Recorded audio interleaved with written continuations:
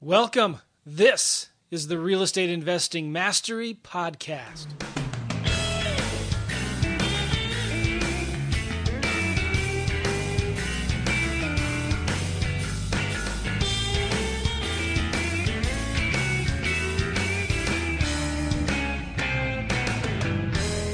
Hey everybody, it's Alex Youngblood and Joe McCall here for Real Estate Investing Mastery.com podcast. We are ready to go with another great interview. And basically, we've got somebody that's done tons and tons of deals, done with loss mitigation, all that fun stuff. So this is going to be a great one. Yeah. Hey Joe, yeah, there you are. Hey. you were hiding. No. How you doing, Alex? Good, man. Good. How are you? Real good. You had a little baby. I did, a very small, tiny. No, she was 7 pounds 12 ounces. So really, Wow. really good size actually. For my wife only gained 18 pounds with her. There you go. But yeah, it worked out really, really well. Everything's great. She's actually sleeping pretty decently, so it's not too bad. Obviously, not to give too much information, but I can't feed the baby, if you know what I'm saying. Okay, so. I got you. I got you. Yeah. So you're sleeping through the night then? I am sort of kind of sleeping through the night. My wife is handling most of that, and I can kind of sleep like a rock. So with the exception of a little bit of a, iPhone light on to, see where things are, it's not that bad at night. So I'm not sleep deprived. How are your two boys doing? They're doing really, really well. My 3-year-old really loves the baby, whose name is Ella Grace, by the way. Cool. And she and the other one doesn't really know, so he kind of like, baby's eyes, baby's mouth, and wants to touch them and all that stuff. So he's almost 2, so we gotta keep have him keep his distance and all that good stuff. But other than that, I mean, things are great. I've closed on a deal yesterday. I think the check I brought home was like $44,000 or something. Wow. Yeah. And I closed on one before that, which was like another check for like 40-some thousand. And then I did another wholesale deal, or 2 wholesale deals we closed on. Those totaled out to like $30,000. So, deals are going, deals are flying. And then I bought 2 more houses this week. So things are good. Good for you, man. That's awesome to hear. Yep. How about you? Well, we're closing on a deal this week. Got 2 next week that are just wholesaling lease option flips. Lease option deals, yeah. We did. I'm doing a traditional wholesaling flip this week, and we'll make $3,000 on it. It's not a big deal. Hey, it's a deal is a deal. I get excited actually when I can make a little bit of money from thin air. It's great. Well, yeah, and it is. And this is a deal that we actually. I was just going to pass on it because it's in an area where homes are selling to investors for $5-10 grand, and we were able to get the seller down to 3. We found a buyer for 6. Sweet. So, well, see, that's the thing. Like, you gotta kind of have to picture, and it's always funny how money, like a $2,000 or $3,000 assignment fee looks so big on Facebook. People are, posting, $100 bills or $10 bills or $20 bills, and you see them spread out all over the place. You're like, wow, that's a lot of money, and you almost turned up your nose at that. Yeah, and it's easy to think, well, those are base hits, and you're gonna get those that's big what keeps you going. Right, you're gonna get those big home runs every once in a while. But you noticed in baseball, the guys who get all the home runs also have a ton of strikeouts. That's right. And usually their batting average is not that great. What's most important is getting on base. And so anyway, I've been excited. I'm actually leaving for Prague in 6 days, 5 or 6 days. That's crazy. We just moved into a new house this last weekend. It's an awesome house. They got a new office in a finished lower level walkout basement that's real private and separated from the rest of the house. And so now you don't need an office out of the house. You're gonna kind of just use that then. Right. Yeah. I mean, it's a big house, really big house, 5 bedrooms, possibly 6 if you count one of them. But it's on a nice cul-de-sac, big backyard. We really love it here, and we just moved this last weekend, and we're leaving for Prague Monday in a few days, and really excited about that. I have a blog that I'm going to be updating every day at remotepropertyflipping.com, and you'll be hearing more information about that if you haven't already heard about it. But I'm just going to be chronicling I'm going to be wholesaling properties in a new market, and I'll be announcing that, and I'm going to be kind of just showing everybody what I'm doing and how I'm doing it, and the kind of marketing that I'm going to be focusing on, and I'm super excited about it, and it'll be good, real good. Hey, but that's awesome. Let's tell people about... Yeah, we forgot to tell people about realestateinvestingmastery.com and how they can get all this free, awesome stuff. Yeah, I think it'd be a good idea if they... those of you who've been listening for a while, you've heard us say it about 100 times, but there's a lot of people here who are new. It's the first time you've been on, or you don't know what we're talking about. But this Fast Cash Survival Kit, in our humble and correct opinion, is the best free bonus out there in the podcast world for real estate investing. And we just basically spill the beans and tell you guys how we wholesale properties. How Alex wholesales a lot of properties that have a lot of equity, and how I wholesale properties that don't have any equity. And how we use virtual assistants, and how we do our marketing. It's pretty straightforward and laid out in an easy to understand. It's not that difficult of a business, is it, Alex? Absolutely not. I mean, it's a matter of finding and securing good deals. And when you can find and secure really good deals, you can really write your own ticket. I'm telling you, the market is hot right now. I mean, it's crazy. In my market, a deal went, an REO went on the market for $74,900, and the same day it got bid up to $120,000. Wow. So investors are looking for properties right now. You have to thank the big wigs that are coming through and doing all these big seminars, because they're rooting out what I would, well, not rooting out, but they're bringing to life what I call the, I guess I don't want to use that word. All the newbies that really want to get into the business, right? Yeah. And they're all popping up. I guess I could say it, cabbage heads. They're all new cabbage heads that are popping up all over the place. And they're wanting to get into the business, and they will actually spend a lot of money on properties, maybe more than they should, because they want to rehab and be like a big flipper and think they're making all this money, and they're going to spend more to do it. So all you have to do is get a property, and it will sell. If it's somewhat of a decent deal, you'll sell it. And if you have that ability to do that, you could then keep it, or wholesale it for a little money, or rehab it and go big on it. It's up to you. You create your own destiny. There a ton of investors are starting to come back into the market, and I posted something on the Wholesaling Houses full-time Facebook page. There's an article in the New York Times. That's a great group, by the way. Yeah, go to Facebook and go look up Alex's Wholesaling Houses full-time group and join it, because it's the biggest, most active, most spam-free real estate investing forum on Facebook. It's really, really good, and it's free. Anybody can join it and get in, and it's excellent. Don't be a spammer, though. I'll get you. I'll get you. But anyway, I posted an article in there from the New York Times, and our guest on this show probably knows this company. They're called Waypoint Real Estate Group out of California, and they're featured in this article. They're buying tons of properties, and their goal is to buy 10 to 15,000 properties in California by the end of the year. Wow.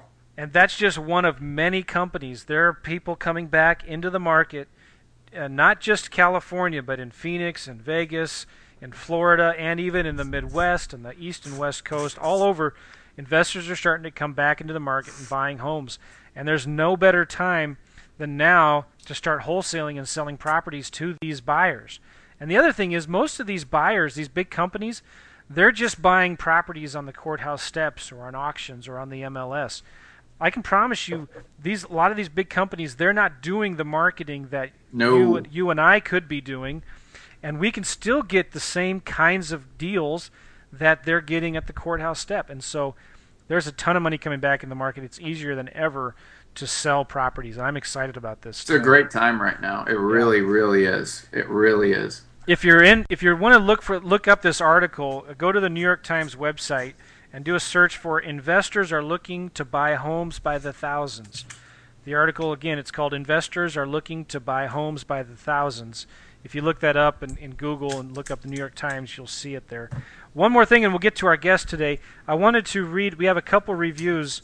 Sweet. Just one actually. I'm going to read from, and I can't pronounce the name. L. Hoolsley.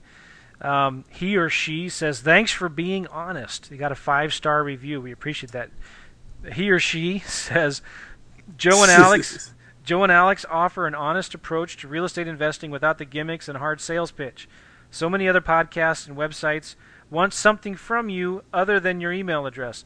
The information they provide is invaluable, and even if you are a seasoned real estate investor, you can learn something from them and their high-quality guests they have on their show. Great job, guys. Keep it up. We appreciate it, and please keep on leaving us reviews. We are almost at the 100 review marks, and I want to see if we can get over 100 reviews. We'd sure appreciate that, and we appreciate all your reviews. But go to our website, realestateinvestingmastery.com, realestateinvestingmastery.com, and you can see the Fast Cash Survival Kit that we have on there. But do you want to introduce Lindsay, Alex?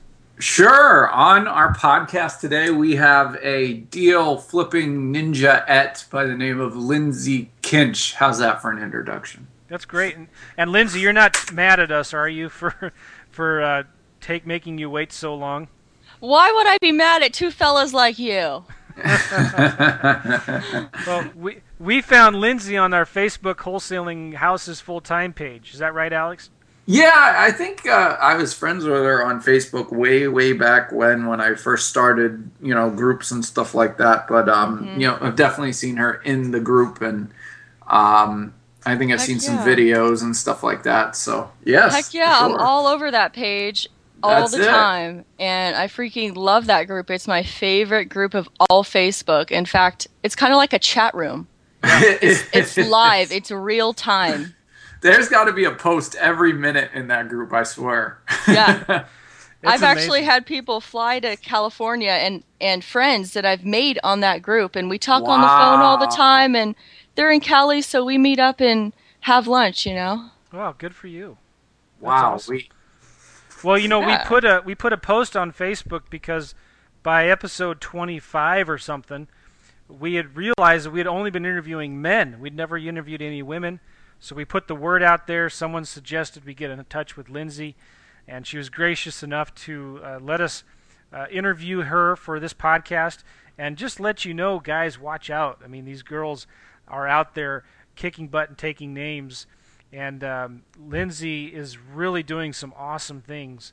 And I'm excited to see that because, I don't know, for some reason you don't see very many women in the real estate investing business. But why do you think that is, Lindsay? If you don't mind me asking. Oh, no, I don't mind at all. It's just a male-saturated industry. Yeah. Which, it could be a good or a bad thing for me.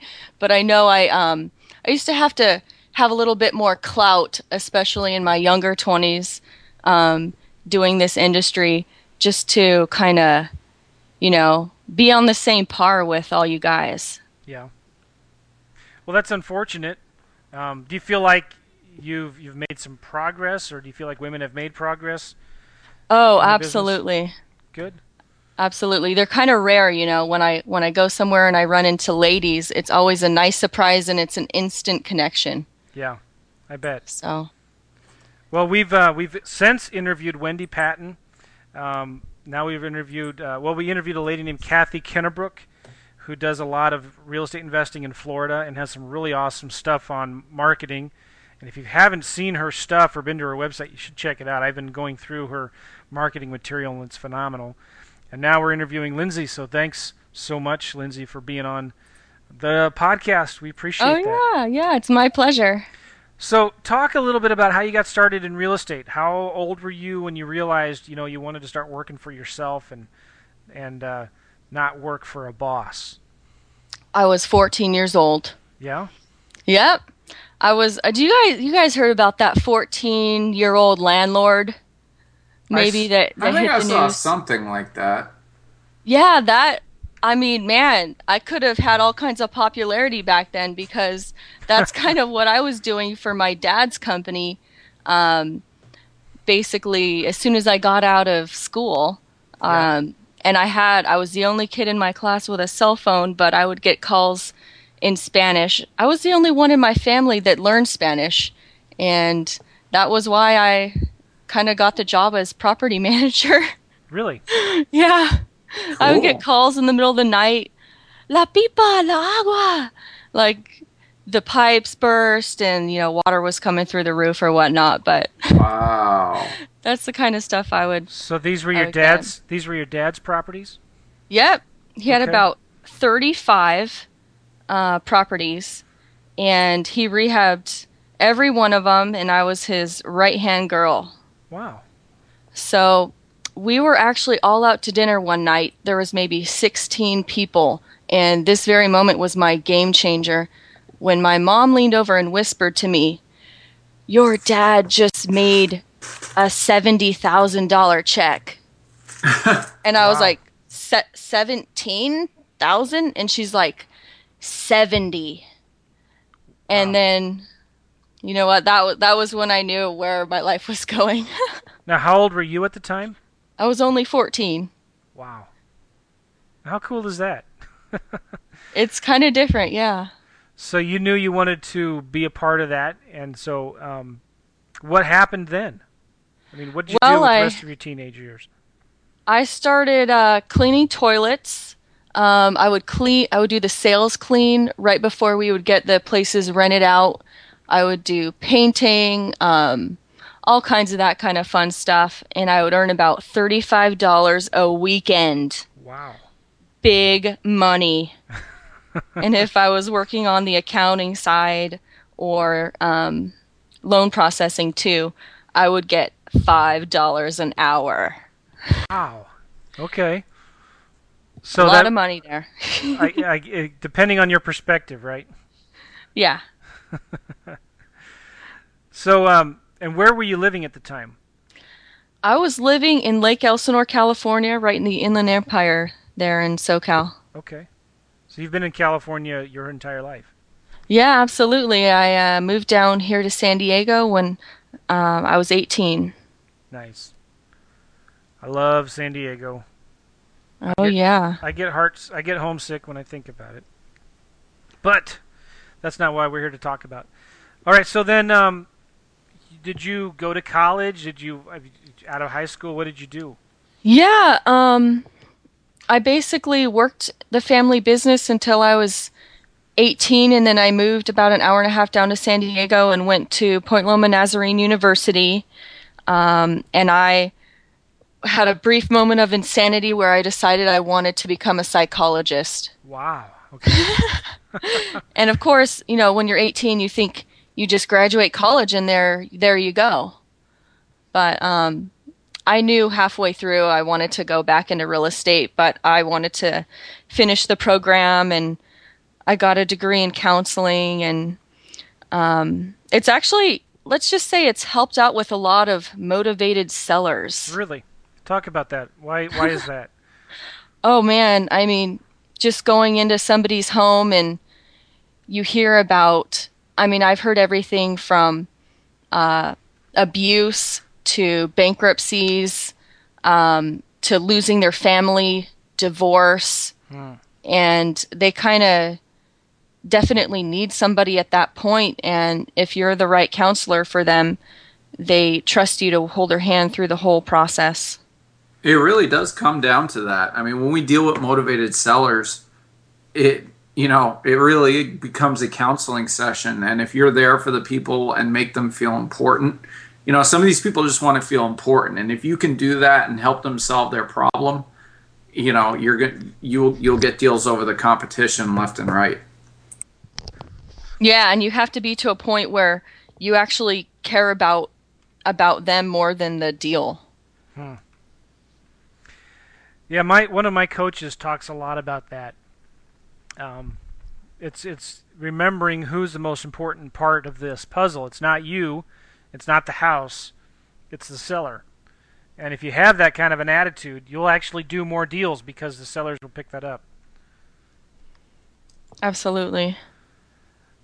All right, so you went back into the business. What were you doing at that time then?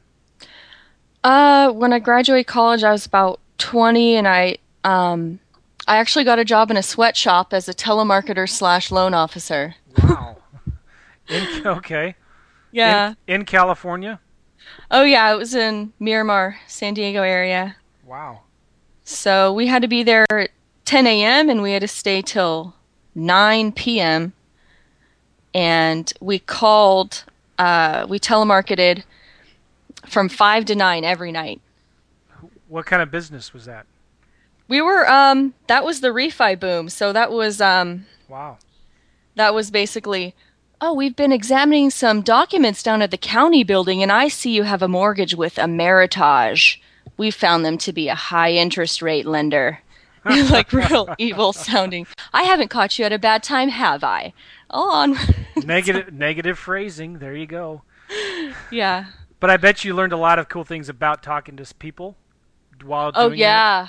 Man, it was a 3-week full-time sales training class it. Wow. where you had to graduate from that, or they would kick a lot of people out of that too. It was pretty intense. Was the pay good? Oh, absolutely not. Yeah. But that's fascinating though, because that's something that a lot of people overlook when it comes to marketing. No matter what kind of business you're in, is telemarketing. They think of it as old school, old fashioned. Yeah, with certain laws, it's gotten harder to do. But I want to bet that you guys were doing a lot of business at the time. Oh yeah, absolutely. And Go to ahead. this day, I still do telemarketing. Oh yeah, like And cold calling or I what? don't even think about it as that because, it is, it is. I Okay. just think I'm calling people up that, they live in the area where I want to buy a place, and it's like, yeah, I drove by your house and I saw your information online, and I just thought I'd give you a call and see if you or any of your neighbors maybe have ever thought of selling. Cool. That's what a novel concept.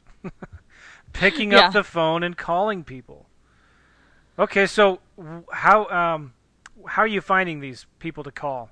Just curious. Um, when I was doing that, when I was doing a lot of that, I was handling acquisitions for a multi-million dollar developer here in San Diego, and they had a admin assistant who would work on getting the information on PeopleSearch, peoplesearch.com, I think it is. Okay. And there's another one, I think it's Zaba Search. So they had a guy driving around that would look at the properties that were run down, and then the admin would pull up the phone numbers, and then I would get that. Nice. Oh, and then I would go door knocking. Wow. Yeah. So you've done it. I mean, one of the things I really want to Very talk to well you about. rounded. Yeah, I mean, you've done it all, it sounds like. But one of the things I want to talk to you about are what are your favorite, most productive or efficient ways to find sellers. But I still kind of want to go through, before we get into that, kind of go through your journey to where you're at today. Oh yeah, Um, no problem. So, what'd you do after the sweatshop? From there, oh man, that's going so far back. What was it? I think I worked in I I actually, this was probably the best decision of my life. I got on board with a couple temp agencies, and I got into working at a commercial real estate company, a few of those, Okay. title, escrow, loan processing, credit unions, the headquarters, and banks, actually banks. And Um, what were you doing with them? oh, I was just doing anything I could. Okay. I just wanted to infiltrate the system. Is that, is that why you did it?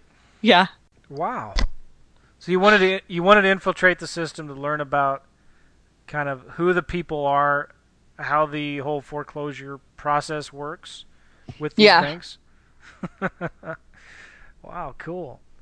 And But so what did you learn from that? oh, I couldn't even say it, it's just monumental things that pop up you didn't even realize you learned. You just were, observing, and then all of a sudden you're overcoming a challenge because of something you learned 10 years ago. Wow.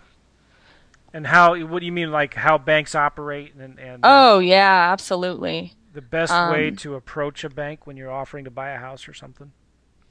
oh, yeah, who to talk to, who to search for, what certain titles to search for on LinkedIn so that I can stalk big bank managers. Yeah, yeah. Oh, yeah. I just did a webinar with a guy, Jason Luszewski. He Mm-hmm. has a course called Asset Manager Millions, and he talks about finding asset managers and loan. What do they call them now? Loan workout guys or something like that. Mm, But you can do a search in your area in LinkedIn for these kinds of job titles and find these people and stalk them and yeah. offer to buy their defaulted paper, right? Yeah, one time I actually did that. I found about 25 contacts. The property was going to foreclosure the next day. They said they would not reverse it. So I emailed, this was back when Countrywide existed. Uh huh. So I found everybody on LinkedIn. I emailed everybody, including the president Of the bank. of the bank. And I actually didn't hear anything for a few days until I got a direct response by the president's administrative office saying they apologized for my trouble. And from then on, they were calling me every day and Wow. sending me mail. For their properties. Yep. And we ended up closing that property. No way. Yeah. It works. LinkedIn works. Nice. Alex, have you looked into LinkedIn at all? I messed with it a little bit, but I've earlier on I used to invite a whole bunch of people, so I think at this point I have to have the person's email address to invite them or something like that, and I don't have their Mm. email address, so yeah, I think it's a safety thing with um, LinkedIn or something like that, Oh, they busted you for like a security thing, you know? oh, they Well, busted you, right? For there's spamming a too many people? trick. There's a little trick that if you can find the person's first and last name and you know the format of their email there at the company, at the bank, just plug it into that and there Oh you go. yeah, I guess you could try that. I guess you could try that Yeah. at the Was it bank, yeah. was that one of the secrets that you said you weren't going to share, Lindsay? I didn't even think about not sharing that one. Oh, good. Well, thank you. That's And a freebie. that's Yeah. I'm Lindsay. also going to tell you guys how to get 100% free bandit signs and how to make hundreds of yellow letters for only $9. We're all ears. Nice. Go ahead. Um, but I did want to touch on I'm writing that down, by the way. oh, sure, no problem. Okay. We're gonna keep the listeners kind of at the edge of their seat on this one because we I'm gonna touch on what happened in 2007 and how I ended up managing 25,000 foreclosures and rehabbing over 300 properties. Oh yeah. I think that'd be kind of important to talk about. Was Yeah, it's pretty cool. so this was now what did you do after you infiltrated the banks and they fired you when they found out you were not really working for them? You were working. No, I always had to keep their best interests at heart, of course. Right. Okay. So, But 2006 and '07, I was doing loans for a different company in February 2007. Actually, on the 27th was the day the Dow crashed, like over 400 points. yeah. And back then I was following Yahoo Finance every day. And I saw that happen, and something clicked in my head to where, and by the way, my coworkers were rejoicing that maybe the rates would go down, but something clicked in my head that this was bad. This was very bad. And this was the time to get a job in foreclosures. Wow. And this was in 2007, is that what you said, or 2006? Yep, February 2007. Yeah, I mean, I remember what happened, and then Lehman Brothers collapsed shortly after that. Is that right? Yeah.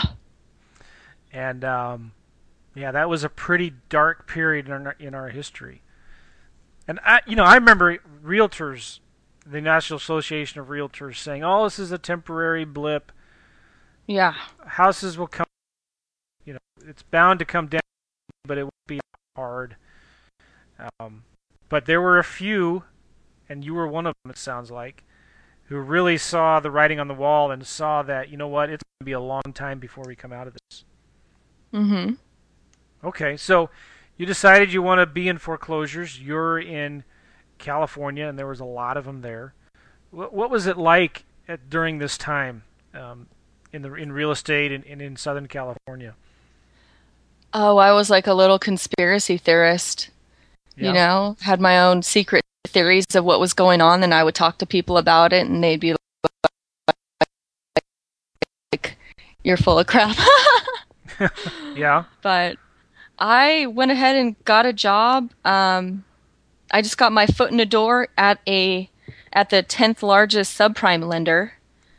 I just got whatever job I could in foreclosures, and within a month, it just so happened that my supervisor got fired. So I was promoted, and then the foreclosures popped, and I had to hire a whole team and train them, and we had to manage anything possibly that could ever happen to a foreclosure property. Now, this was a subprime lender. Was this a primary lender, like a first position lender, or the Yeah, absolutely. Okay. And how long did they stay in business? They actually went out of business a couple years later. Okay. So they're foreclosing on these houses left and right. And, they hired you or trained you then to manage these foreclosures at the time? Yeah, I wouldn't say trained, because no one really knew how to do it. Wow. You just had to make it up as you go back then, and just find out what the contractors were bidding to do and which ones were considered hazards. Take care of that. And every morning I would get real excited to walk into the office and find out which property was burned down, or which one had a flooded basement, or which one had everything gutted. Which one maybe even froze over or has a mold infestation, and we'd go ahead and rehab it. Well, who's we? The bank? It's me. The bank, yeah. Okay, so Yeah. did you ever send these deals to other investors? Were there even investors during this time buying houses? Yeah, there was. In fact, I saw one property go for a nickel. What? That had to be an investor. Holy cow. So Where was this property? That was in Detroit, Michigan. Yeah. Yeah, you knew it deep inside your heart. that would have been my first guess. Yeah. Wow. But so you weren't, were you trying to wholesale any of these or buy any of these properties yourself? Nope. I was just in that for the experience. Okay. And at the same time, actually, the lead of the Lost Mitt department referred me over to a company that needed somebody to list about 20 short sales a month.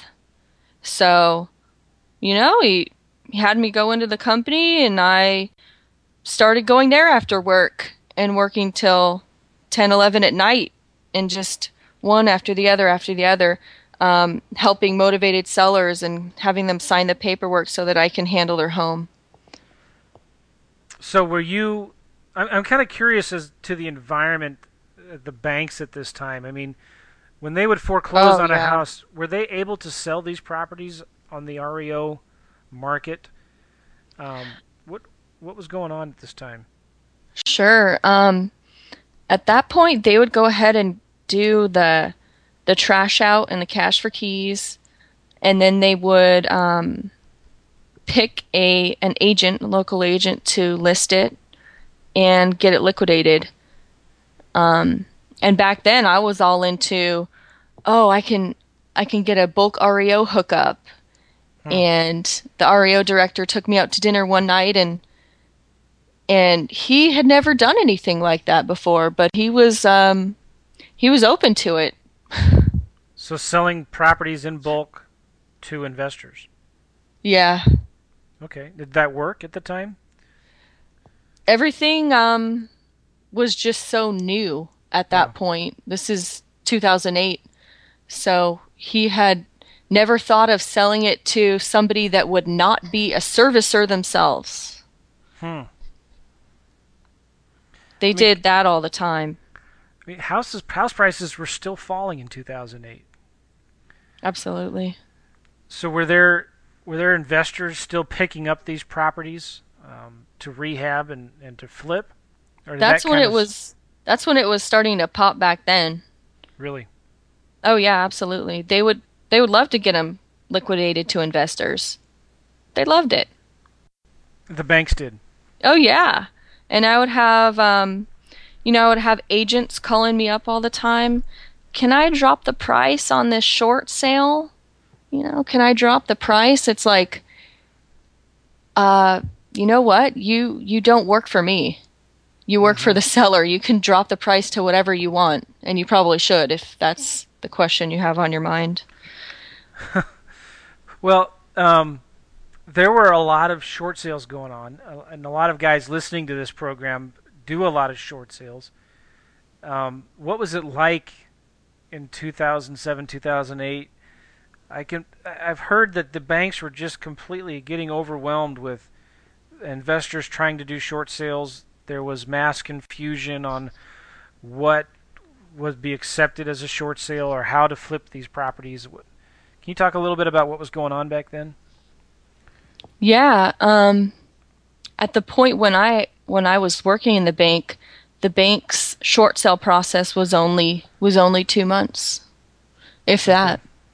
So it was very efficient and organized. And then this whole influx of foreclosures just made everybody scramble. So they definitely wanted to liquidate these things as fast as possible. Investors were definitely a high priority. That's a good way to liquidate these things. So that you saw that your bank being willing to negotiate with investors on these short sales. Absolutely. Their main priority at that point is they're basically worried on if the bank would go under or not, because this was before the bailout. Wow. So everybody at that time was just kind of scheming on how they could secure their department not to get laid off. Wow. And then, of course, they eliminated half the staff each and every month, and then the workloads of these people were just doubled to where nothing would actually ever get done. Wow. So the foreclosures were going up and they were cutting their staff at the same time. Mm-hmm. When do you have any kind of insight in where that industry is at today? I mean, are they still having that problem of being short-handed? I definitely see that. Yeah. I still work on short sales, and in fact, just a couple months ago, I had one, and this is something across the board.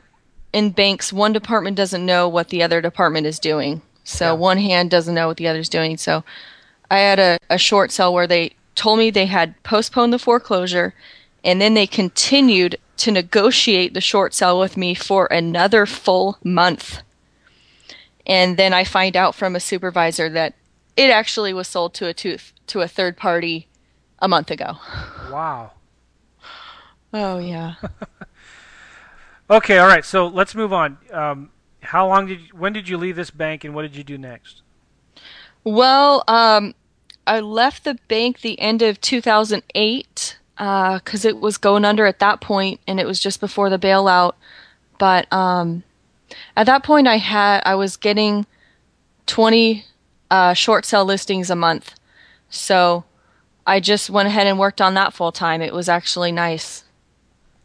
So did you were doing the short sale as an investor, I was actually doing that as an agent. as a realtor? Okay, Uh-huh. all right. And then how long did you do that?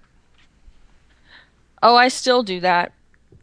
Okay, If I get referrals, I'm not actively seeking out short sale listings. okay. So you're working up for yourself, doing these short sales and selling them to investors. Were you trying to do the A to B to C thing, or were you just getting Yeah. commission?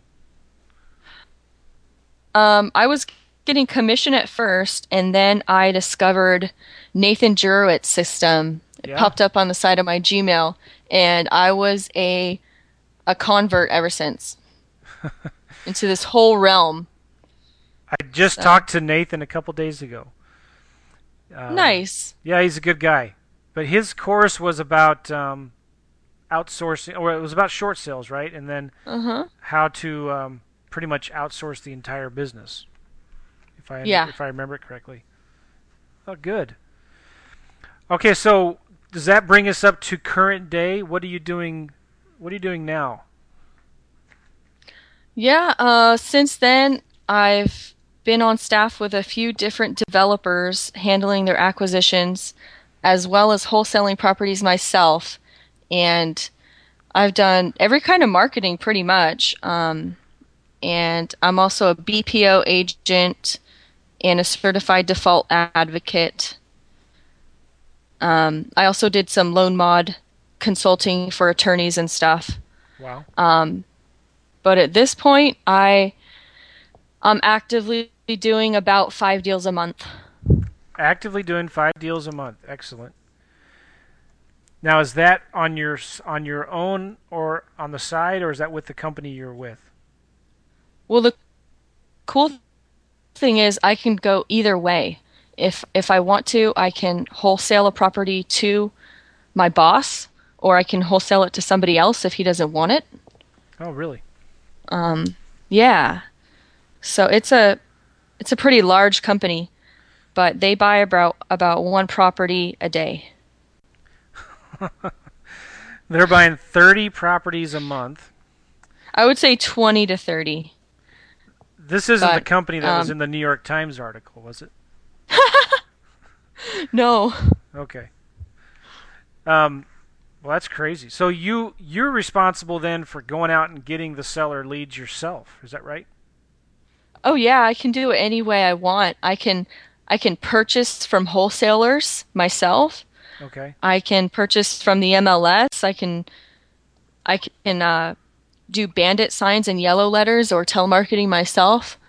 There's a lot of freedom with the different methods I can use to originate deals. So if you don't mind me asking, are you getting paid a commission if you do a deal, or do you just get a certain percent of the deal if you wholesale it to your own developer? I do get a monthly retainer as Okay. well as a commission as well as a flat fee. All right. And then you make money on, whatever you flip on your own wholesaling deals. You keep 100% of that. Yeah. Nice. So talk a little bit. I mean, I hope I'm not. Alex, feel free to interject and ask anything. Sure, you're doing a great job on here listening, absorbing, learning. Whoa. I, Alex Youngblood is learning from me. This is groundbreaking. Thank you, Alex. No problem. The day you stop learning is the day you stop growing. yeah, don't let it get True to your that. head. Okay, so talk about marketing, Lindsay. What kind of marketing do you like to do these days? Well, these days, I actually have somebody coming to help me out with creating some yellow letters and bandit signs tomorrow. Okay. And other than that, what I'm pretty much doing every day is on the MLS. Yeah. Hmm. So you're researching properties, finding the new listings, making offers? Absolutely. So I use FreedomSoft with all of that because it's a real game changer. Are you using the OfferBot thing? Is that what you're talking about? Um, I at this point I have not done an actual OfferBot campaign. Okay. But what I have done is imported listings, actually export from the MLS into a CSV file, and then upload that into FreedomSoft, and then bam, you got like 150 seller leads. And then Hmm. at that point, you can just go into each one, check out, what the values come in at, what the listing price is, call the agent, and within like 5 minutes, you can have a contract on each property if you do it by hand.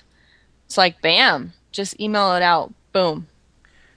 You could have FreedomSoft send the contracts for you, couldn't you? Yeah, that would be the OfferBot system, which I Okay. have not yet implemented because I kind of like to be a little bit more connected to the agent All right. over the phone. What are some of the things you talk to an agent, ask an agent when you first find a property you're interested in? Oh, I want to find out. First, I just come off real friendly. I'm not too straightforward. Yeah. Because I'm looking to do business with this agent for a long time, Yeah. and I want them to bring me their properties before they even hit the market, Okay. and they do. Nice. Nice. So, just kind of find out a little bit about the property in their own words. I just let them know, we're interested in it and we want to rehab the property and either resell it or keep it as a rental. And was there anything on the MLS, or I'm sorry, was there anything about the condition of the property that's not on the MLS? Hmm. And that just kind of gets them talking about it. And then I find out if they, have other offers they're considering, or what's the scoop there, if they've sent out counters yet, or if the bank has a waiting period before they will make a decision.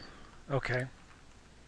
And then I kind of say like, now what price can I get this started at? Hmm. And they know like there can be a counter and whatnot, but I just basically want to figure out what's the lowest price that they would allow me to submit to the bank. And do they tell you that sometimes, or do they sometimes not? Oh yeah. Yeah, absolutely. So if they tell you a certain number, would you still ever submit an offer less than that? Yes. Okay. Now you're in California. I mean, it's a feeding frenzy there right now with investors buying properties. What are some of the ways that how do you calculate your offers? Well, I like to see if it's a property that's over a couple hundred grand, I like to try and see spread, check out the agent and see Oh, hey, the Lindsay. lowest price. Hey, Lindsay. Yeah, yeah. Can you One hear of me? us. Yeah, I think Alex. Are you hearing the latency, the breakup, or is that I just heard me? the little roboticness, but maybe she's good now. Well, let's try it again, Lindsay. I'm sorry. Tell me again. How do you calculate your offers? I just look at what has sold in the neighborhood, and I try and find stuff that's pretty close to the subject property, find out what the difference are between what our place will look like after we rehab it and the comp. So if Okay. there's a little bit of a difference, I try and tack that on or take that away from the after repaired value, Yeah. and just basically try and figure out what's the lowest this place could sell for after it's fixed up. And then I take off, if it's like 300 grand or so, then I'll take off like 100 grand or maybe 90. So I'm basically trying to get a spread of about 100 grand or more. if it's um, if it's a nicer home over 300,000. In that case, I'm trying to get as big of a spread as I can possibly get. Okay. Are you finding that most of your cash buyers, the investor buyers, are looking to buy and hold for rental purposes, or are they trying to flip it? Seems like all of them are trying to flip it. Wow, really? But yeah, the company that I work for full time, he holds half of them. They they hold about half of the acquisitions. Okay. And then they sell the other half to retail buyers after they're fixed up? Yeah, absolutely. Folks, I think it sounds like rehabbing is back. I mean, maybe you could argue that it's never been gone, but it seems to Oh, me it's that, there. I've been yeah, doing a lot of them, and as long as you put a good product out there, it's going to sell. You got to separate yourself from 90%. If you are able to separate yourself from 90% of the as is normal grandma's house, or we lived here for 7 years and didn't update anything, that's what you do. You put out a nice finished product that looks brand new, and now you only have 10% competition or less, and that's how you win. And yeah, you're, ultimately, you do get the top of the market for that. yeah, Yeah, I'm not really having to reduce the prices on the end. Usually you're like, well, you price it 15,000 less than what everything that looks normal out there, and then you'll sell it fast. But yeah, you will, but I'm all about trying to get every dollar I can on the back end. So Yeah, you're just let them bid it paying up. $9. Yeah, bid it up, bid it up. Lindsay, do you see a lot of that? People, retail buyers bidding properties up in California? Oh, oh yeah, it just depends on the listing agent. But that's how I would sell everything when I listed properties. But okay, so in California, what is not selling these days? Um, there's actually a lot of homes that are totally just tore up, um, or maybe just overall worn down or needs updating, but they're not priced right in order to do a flip on them. Yeah, So they're, like the Fannie Mae Home Path and stuff in a lot of areas actually, there's just not enough of a spread to where they're realizing like, hello, this is going to take a lot of money to fix this up, and you're going to need to also make money on flipping a property. yeah. Hello.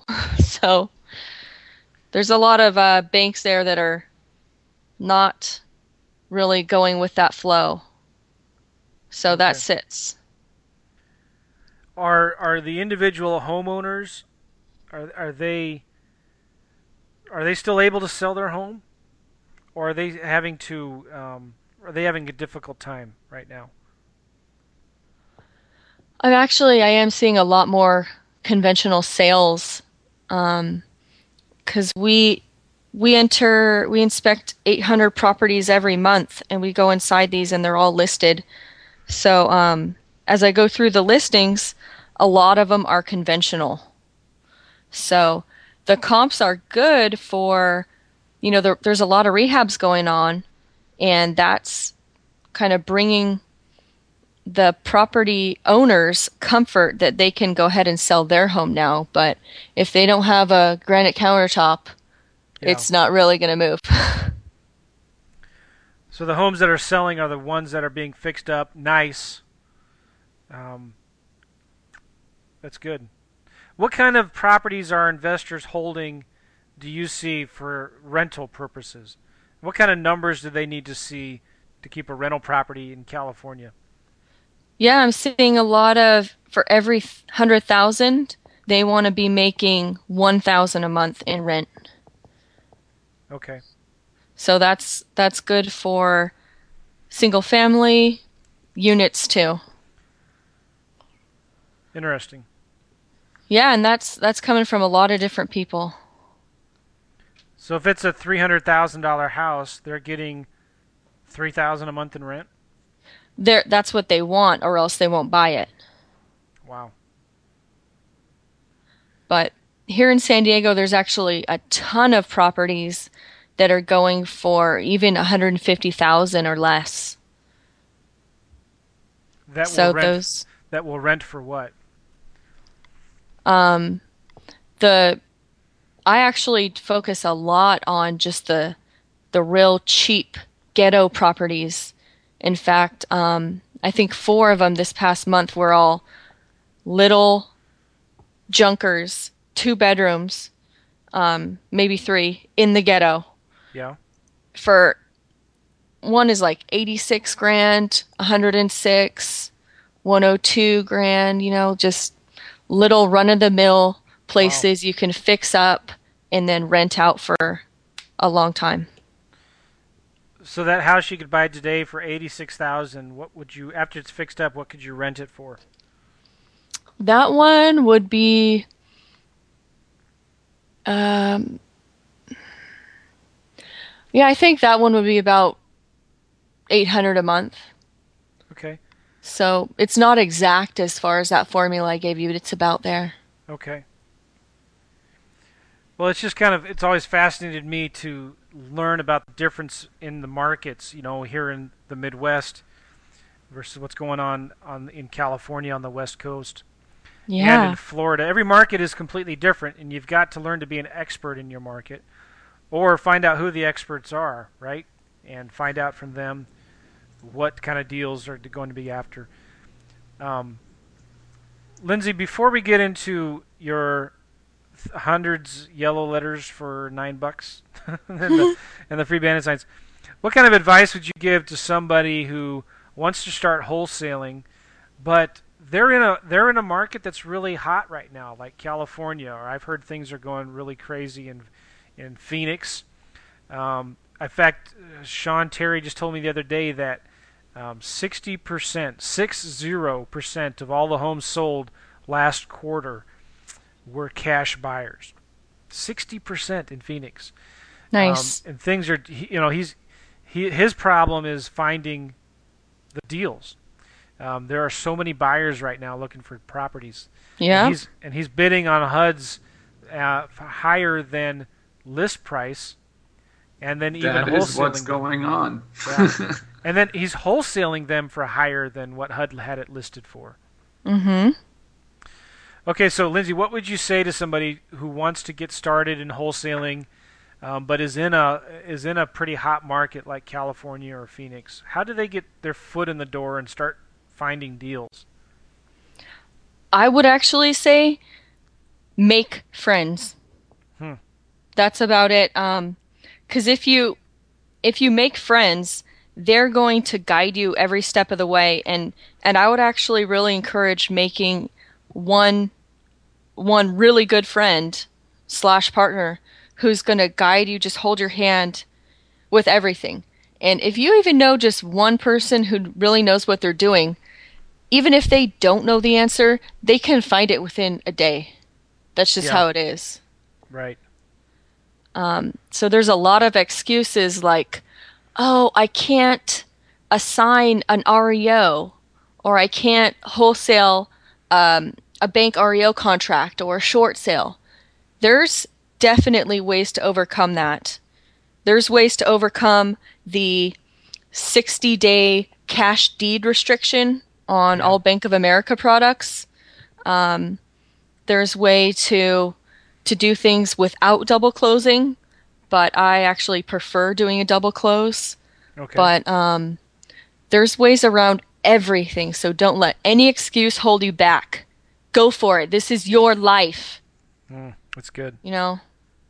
Well, Alex and I teach and coach people, and we hear that a lot. And sometimes I find myself making excuses, of why I can't do something.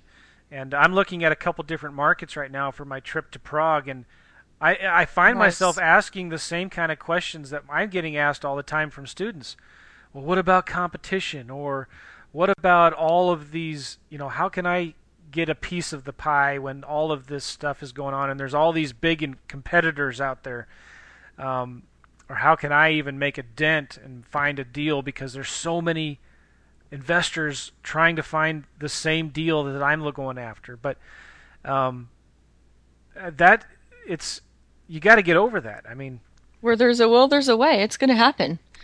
yeah, you got to find a way to blow through those obstacles and just stop asking the questions. I think my advice to students is just stop asking questions and just get out there and do it. And I like what you said with networking with people. That makes a lot of sense. You can always ask the questions once you have it in a contract. Okay. Yeah. So let's talk about that then. Getting properties under contract. Somebody who wants to get started in wholesaling. What are some of your favorite methods or ways to get properties under contract?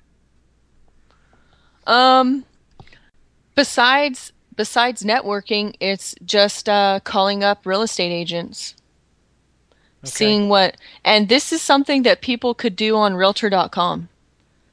Yeah. Yeah, absolutely. This is something to where, and if you called this realtor, they would be excited to hear from you. Hmm. They would absolutely be very excited to hear from you, and they would handle everything for you. Okay, Um, so you look for some properties that look like they're distressed REOs or houses that need some work on the MLS. Call the mhm. realtors up and introduce yourself. Tell them you're an investor. Um, Probably wouldn't tell them that you're trying to wholesale the deal, right? You just tell them you're a investor who wants to either buy and rehab, to rent or to sell. Correct? Yeah, you can just let them know that this may be a rental, but it seems like what you're doing a lot of right now is reselling the properties. So you're looking for something that needs to be, upgraded, fixed up, that will improve the value a lot. Hmm. And if you notice, I didn't say I'm going to be rehabbing it and fixing it up. I just said the property needs to be rehabbed Yeah. and fixed up. Yeah, and then you ask them some of the questions you talked about before.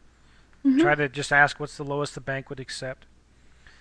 Um, okay, so that's going after the MLS. That plays a large part of your acquisition strategy, I assume. Hmm. Are there some? Do you like going after the homes that are not on the MLS? Those actually can be easier. Mm-hmm. Um, and I know when I started doing direct mail in 2010, um, man, I would send out just maybe 50 letters and I would get like 10 calls. Wow. And this was before I even knew what a yellow letter was. So, things have changed. That's why you need to make your letter stand out more. Okay. So the yellow letter system that I do is a way to get a handwritten letter into the homeowner's hand to where it's like, wow, this is a real live person, you know? Yeah. This is not a crazy company that's going to take advantage of me. It's just Okay. a person that wants to buy a place on this street. Good. When do you who are you sending your mail to? Is it absentee owners, pre foreclosures? Actually, pre-foreclosures. Really? Okay. Hmm. Um, I do like calling those as well, but there is just so very few with actual phone numbers Okay. that are available on those same lists. So it's like, hey, you might as well just send them a letter if they don't Okay. have a number. These sellers, when you find a motivated seller, how often are you actually going to the house and meeting them in person? Hmm. It's anytime they want. I'll show up there. It's not a big deal. Just if they, I don't even care if they say a dumb price. I'm probably gonna show up. Okay, so you still go out and meet the sellers as often as you can. Yeah. Okay. Do you ever make offers on properties without seeing the home? Um. No, I kind of go with the David Finkel method. Um, and he actually wrote the first book that got me really stoked on real estate, which is How to Buy Foreclosures Without Cash or Credit or Banks. Oh And yeah. yeah, so I've met him a few times and went to one of his courses here in San Diego, but he says don't throw any kind of price out because the more you actually talk to them about your motivation, the more your price lowers. Hmm. Okay. So you don't want to spoil the deal too soon. Right. So, anything else that you send, or any kind of other acquisition strategies? Is it mainly the MLS and yellow letters? Um, am I coming out like all garbly right now, by No, the you way? sound fine on my end. Yeah, Okay. I don't hear any problems. Okay, cool, cool. Um, yeah, so door knocking and when you do that, leave a yellow letter too. And a good one to leave is, and I actually discovered this by accident, but hey, I talked to a neighbor and they said you might be interested in selling. I really love your place. If you are thinking about selling, give me a call. It's Huh. just something like that. And you're knocking on pre-foreclosure doors? Actually, any doors that look like a place I'd want. I love Wow. it. I love it. Yeah, I was going out every day to a specific neighborhood for months and every single day, even if it was just 3 hours. But Huh. yeah, it's a good way to meet some people, and you'd be surprised what people will say about their neighbors. That's for sure. Okay. Cool. Cool. Um, let's talk about the. You mentioned before. We got to wrap this up here. 100 yellow letters for $9 or something like that. Yeah, What's up with that? you know, there's a lot of different services that people use to where it's like maybe even up to like $2 a letter or something, and you they have people handwrite each line, and it's like handwriting the whole letter. Why would you do that when you can just make a color copy Okay. on a yellow pad? So I head on up to Costco and I get the big pack of like, man, I think it's like 15, 14 yellow pads, and you can rip off about 20 sheets at a time and put it into your all-in-one printer thing, Uh huh. and then I just take a white piece of paper and write out the letter on top of a lined yellow one so you could see the lines. Right. So I write that out in red, and then you just put it on your glass and hit color copy and make sure the lines line up, and bam, you can just run off several hundred of those. And Nice. if you want to personalize it, just take the same pen and in the space you've left on top, write their name or their address or whatever. You're Yeah. good to go. Yeah. You can definitely save a little money. Probably a lot of money by doing that yourself. Yeah, or having someone, a child do it, one of your kids, or you know, I I have a friend that I hired to come in here and help out, so that works. You know, I wouldn't be surprised if you tested this. If you probably got more calls from a letter that was written by a kid. You know, you could tell it was a kid handwriting. You'd probably get more calls by that. Um, that's Yeah, cool. That's the cool. messier the better. Okay, so what are? Can you just briefly summarize what you put in your yellow letters? I just basically say, it depends on who it's targeting because I send out to private money lenders and cash buyers and motivated sellers. But for the sellers, I just say, hey there, my name's Lindsay Kinch, and I was driving around in your neighborhood because I want to buy a house on that street. Hmm.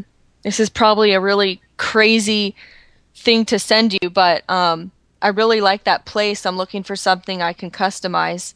If you've ever considered selling, go ahead and give me a ring. And Nice. just my name and number. And sometimes I'll put my website on there, but it's a little formal. You'd rather just get them on the phone. So Yeah. the phone numbers you leave on your marketing, is that to your cell phone? Does that go directly to you? It does go right to my cell phone via Google Voice, Okay. so it'll be announced who I'm calling, and it also transcribe a text message on of the voicemail. Nice. Okay. Now, what about the free bandit signs? Oh man, you guys are gonna love this one, 'cause I threw up a little hint about this on Wholesaling Houses full-time group, Yeah. and people were going off the hook on how to get their free bandit signs. People are paying like $2 a piece, you know. Right. Right. And everyone's like, "Oh, I got a steal. I got them for $1.85." And it's like, "Oh shoot, I got mine for free." Uh-huh. Uh-huh. All So, right. So, how do you do that? just go ahead and check online and find yourself some print shops of places that actually make signs Huh? Yeah. and give them a call and say, "Hey there, I know you guys make signs and everything there. I wondered if you had any scrap coroplast that you might need it to be picked up for recycling. We're recycling it for free with a free pickup. So you guys have anything?" Nice. Bam. That's it. That's it. Maybe they will, maybe they won't. Oh man, if you're even living in a small town, there's got to be at least one place that'll give you more than enough every couple of weeks. Hmm. I've got more in my garage right now to make hundreds. Do you do bandit signs very often? Yeah, actually. Do you? Yeah, whether it's selling a house, but I don't really need any more cash buyers right now, but or just, looking for a house to buy in the neighborhood. It works. Yeah. Well, good. I love bandit signs. I just rented a house out. I was advertising a house for rent, and found a great tenant right from a bandit sign. It's in a neighborhood, though I had to be real careful. I did it on a Saturday morning, picked him up on a Sunday night, and I even wrote a little note and taped it to the back of the sign saying, "I will pick this sign up Sunday night," because I know it's Wow. in an area where there's a lot of police Nazis that are out there with their sole mission in life to bust people who put signs out there. Wow. But I did it anyway, and for 2 full weekends, nobody ever pulled the signs or anything. And I picked them up on Sunday night. But I found I got a lot of great calls. In fact, I got more calls from the bandit signs than I did from my Craigslist ads. Wow. But I think you would agree that it's pretty much it's easier to find the buyers than it is the deals sometimes, isn't it? Oh yeah. The Oh yeah. deals are the key. Buyers are out there. The word is out. You can make money in real estate. You just need the right product to do it. Yeah. And by the way, Pete Scoris from FreedomSoft, we interviewed him a few Nice. months ago, and he gave us a little tip for cash buyers' yellow letter, and I posted it on the Facebook page. We sent that out. We had a property under contract, and we sent it out to 2 or 3 zip codes from cash buyers that we got from FreedomSoft. I think we only sent out 400 letters, but we got close to 30 phone calls, which is really fantastic for cash buyers. And Wow. it was great. We just, we got of those 30 people that called, I think 6 or 7 actually went to go look at the house. Wow. But still, with the others, we got their information. We asked them what kind of deals they're looking for, what kind of houses they're interested in. Got some great information, building the relationships, So now we know who to call when we have a property in that area. And we know exactly what they're looking for. We know what kind of bedrooms, what kind of condition. We know what's the most they're willing to pay for it. That's really, really, you got to, if you haven't done that yet, anybody who's listening, find out some zip codes that you want to target and start sending letters to those cash buyers and find out what they're looking for. That's probably the easiest part of wholesaling. Yeah. And I know a lot of people get stuck on that one, but if you have a property under contract, it's man, even if you can't sell it to one of your own buyers, call up a friend who's a wholesaler, and they'll sell it and they'll give you half the profit. Mm-hmm. Yeah, I've done that before as well in my market. Cool. Was there anything else, Lindsay, you wanted to? I mean, you've given us so many good tidbits. Yeah, that's about all I got for you guys. I spilled my guts on this call. Well, Lindsay, you're doing some pretty amazing things. Congratulations, good for you. Thank you. I know you're an inspiration to a lot of other women that are listening to this, and men. Wow. I meant that both ways. Well, I would love to hear from them if they want to hit me up on my blog. It's bigbottomline.com. Okay. It's all about increasing that bottom line. bigbottomline.com. And then it can also find you in Facebook in the Wholesaling Houses Full-Time page, right? So they can. Oh, yeah, absolutely. You all need to join that. They can search for your posts and then make a friend request to you there. But that's cool, Lindsay. We'll put the website bigbottomline.com in the show notes. And anything else, Alex? No, I think we had a great call. It's always good when you can get free marketing materials, and it's always good to get a fresh perspective on things, especially from somebody who's actually been in the inner workings of the beast, so to speak. Oh, yeah. Yeah. One thing I walked away, Lindsay, from this little conversation was the importance of the MLS. And it's something that I have not spent as much time as I probably should, but I need to. I think I'm passing up a lot of deals. But yeah. Good. And another thing, wholesalers who are like, oh, I don't have access to the MLS. Don't be afraid to go to your local RIA, and there will be realtors there, and they do want to work for you, and they're the ones that are going to hustle as well. Uh-huh. Yeah, you build a relationship with them, and they'll give you access. You could be one of their assistants. And, just go ahead and get your license. It's not that big of a deal, I think. Yeah, it's like $500. Yeah, I mean, do you find having a license hinders you at all in your wholesaling business, Lindsay?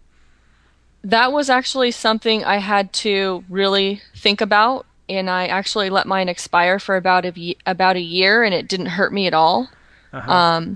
But then there were still people that wanted me to help them sell or buy a house, so I reactivated it, and it definitely helps. Okay. So it's not going to hurt you. It probably helps when you're calling realtors too, doesn't it? Kind of helps get your foot in the door with them. I wouldn't say it's necessary to get the foot in the door, but if you say something like, "Hi, this is Lindsay calling with United California Properties about your place you're listing over there on Main Street." Yeah. That actually sounds like a real estate agent calling anyways. Okay. So, yeah. They can go either way. Okay. Well, very good. Lindsay, you've been real generous with your time. We really, really appreciate it. And if you want to connect with Lindsay, feel free to go to bigbottomline.com and go to the Wholesaling Houses Full-Time Facebook page and look her up there and send her a friend request. Sounds good. And guys, don't forget, go to realestateinvestingmastery.com. Check out our Fast Cash Survival Kit. We talk a lot about mail and direct mail and yellow letters in there and marketing and all that good stuff. And please, if you've liked this interview with Lindsay, leave us a review in iTunes. We'd really appreciate it. So, hey, Lindsay, thanks a lot. We'll see you in Facebook. Sounds good, guys. I appreciate your time. You rock. See you in Facebook world. All right, Alex. Take care. Have a good one, guys. See ya. Bye-bye. Bye-bye.